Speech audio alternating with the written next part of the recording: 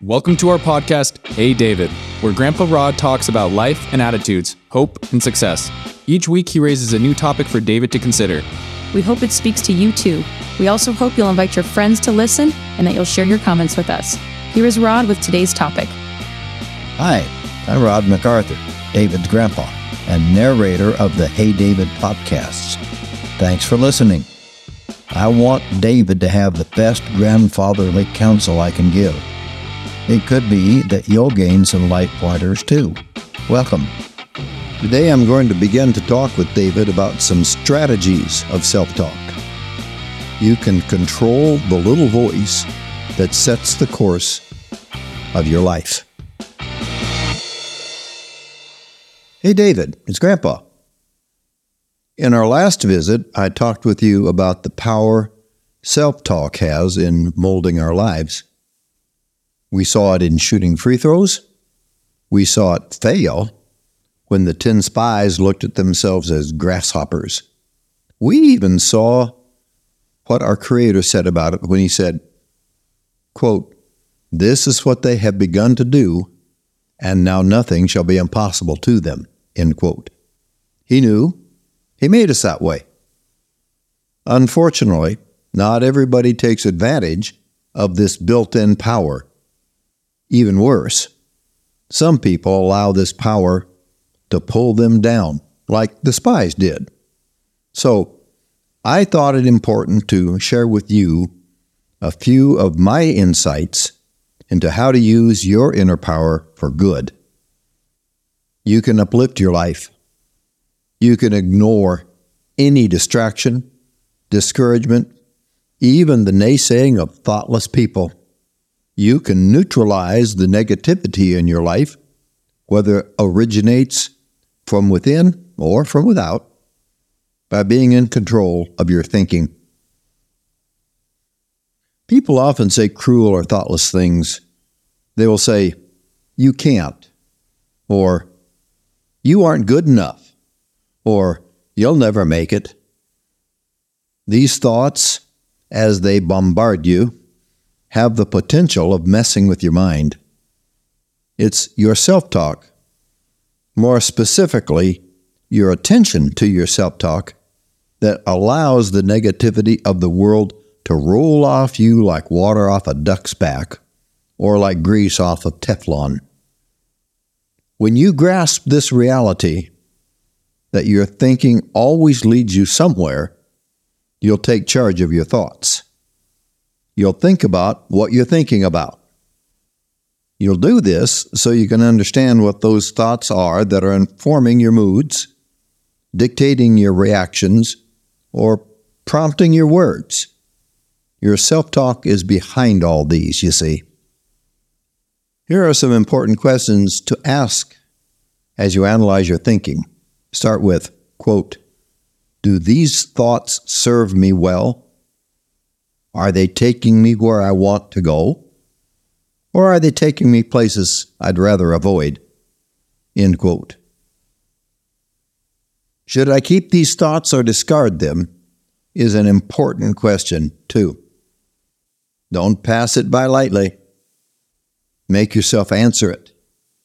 If your thoughts are useless, or if they're taking you somewhere you don't want to go, or if they're giving you a mood you don't want to have, or if they're turning you into somebody you don't like, then hit the delete button and flush them away.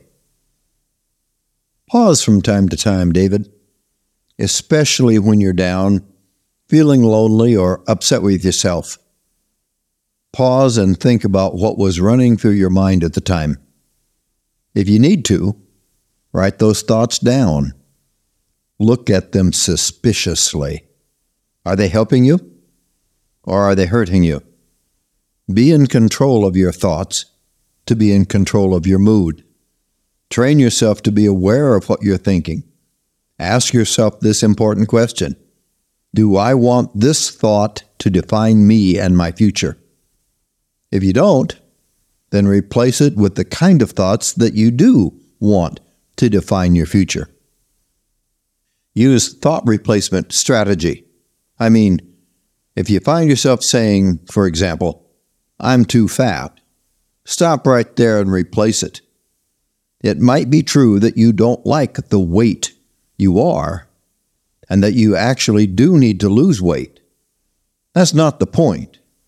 The point is, if you tell yourself I'm too fat, your mind grabs onto it, sets it as a goal, and makes it happen. That's the way our minds work. So, if you see the need to lose weight, tell yourself something like this: I'm losing weight using my new regimen. Here's what you just did. You replaced a negative goal, too fat, with a positive one, lose weight. If you treat this with the respect that a genuine goal has, your mind will find ways to make it come true. You'll lose weight. This is so important. I must repeat it.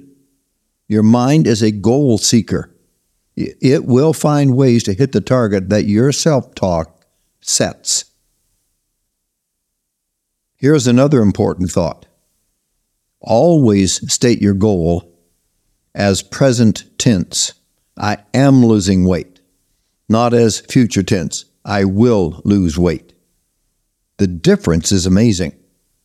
In the first statement, your mind sees you in the process of losing weight and goes about to help you do it.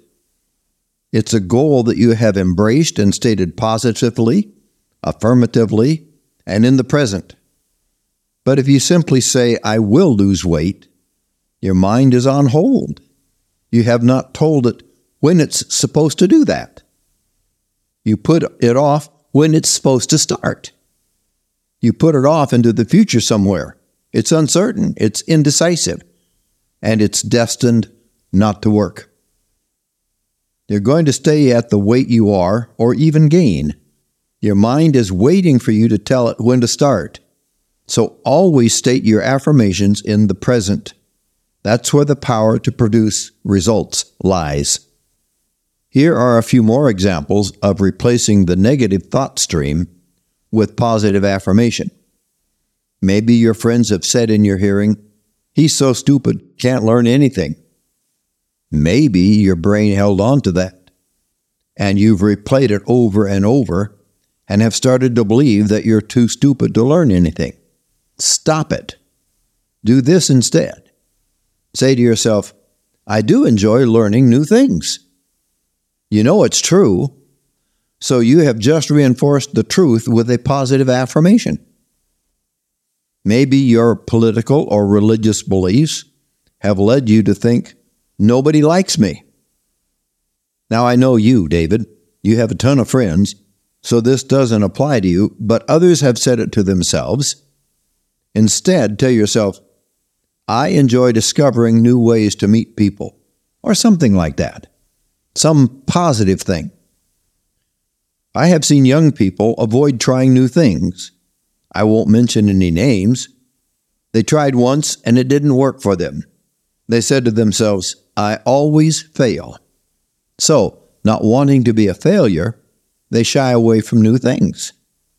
Wouldn't it be better to say something like this? I overcome setbacks by trying again. I remember what Zig Ziglar said, quote, anything worth doing is worth doing poorly as often as it takes to learn to do it well, end quote. I believe that. We learn from each repeated attempt, then we self-correct. Now, which of those thoughts is going to produce the good result of accomplishment?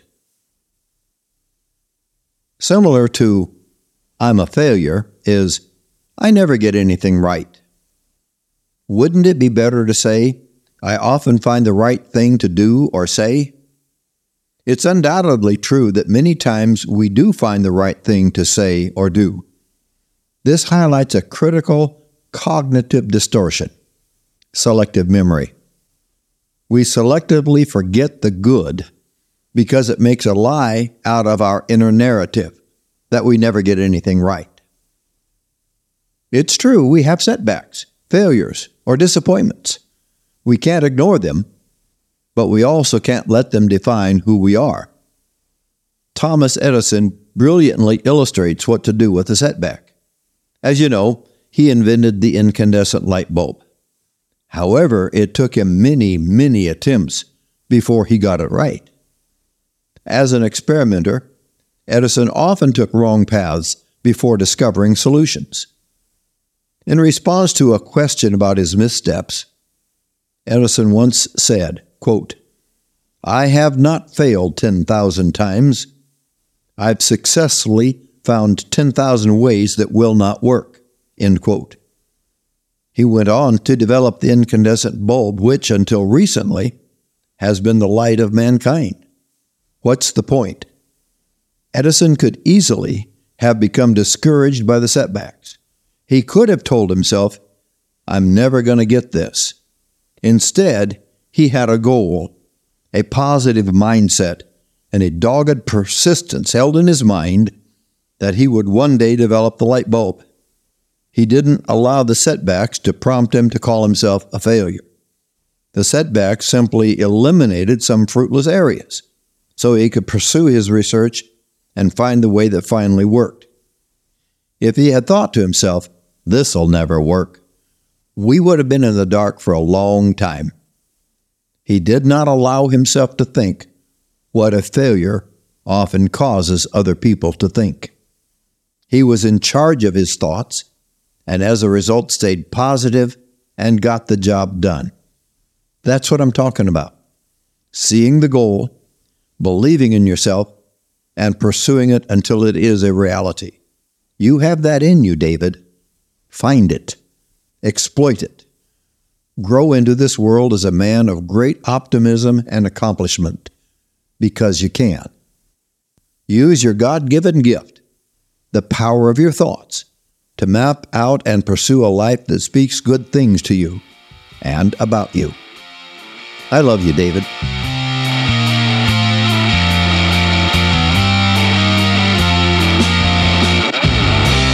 Thanks for listening.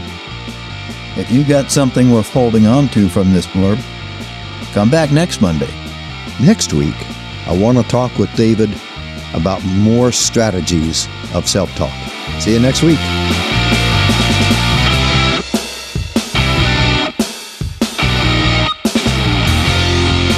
Thank you for listening to Hey David. If you have thoughts, comments, or questions, please send them to rod_MacArthur@comcast.net.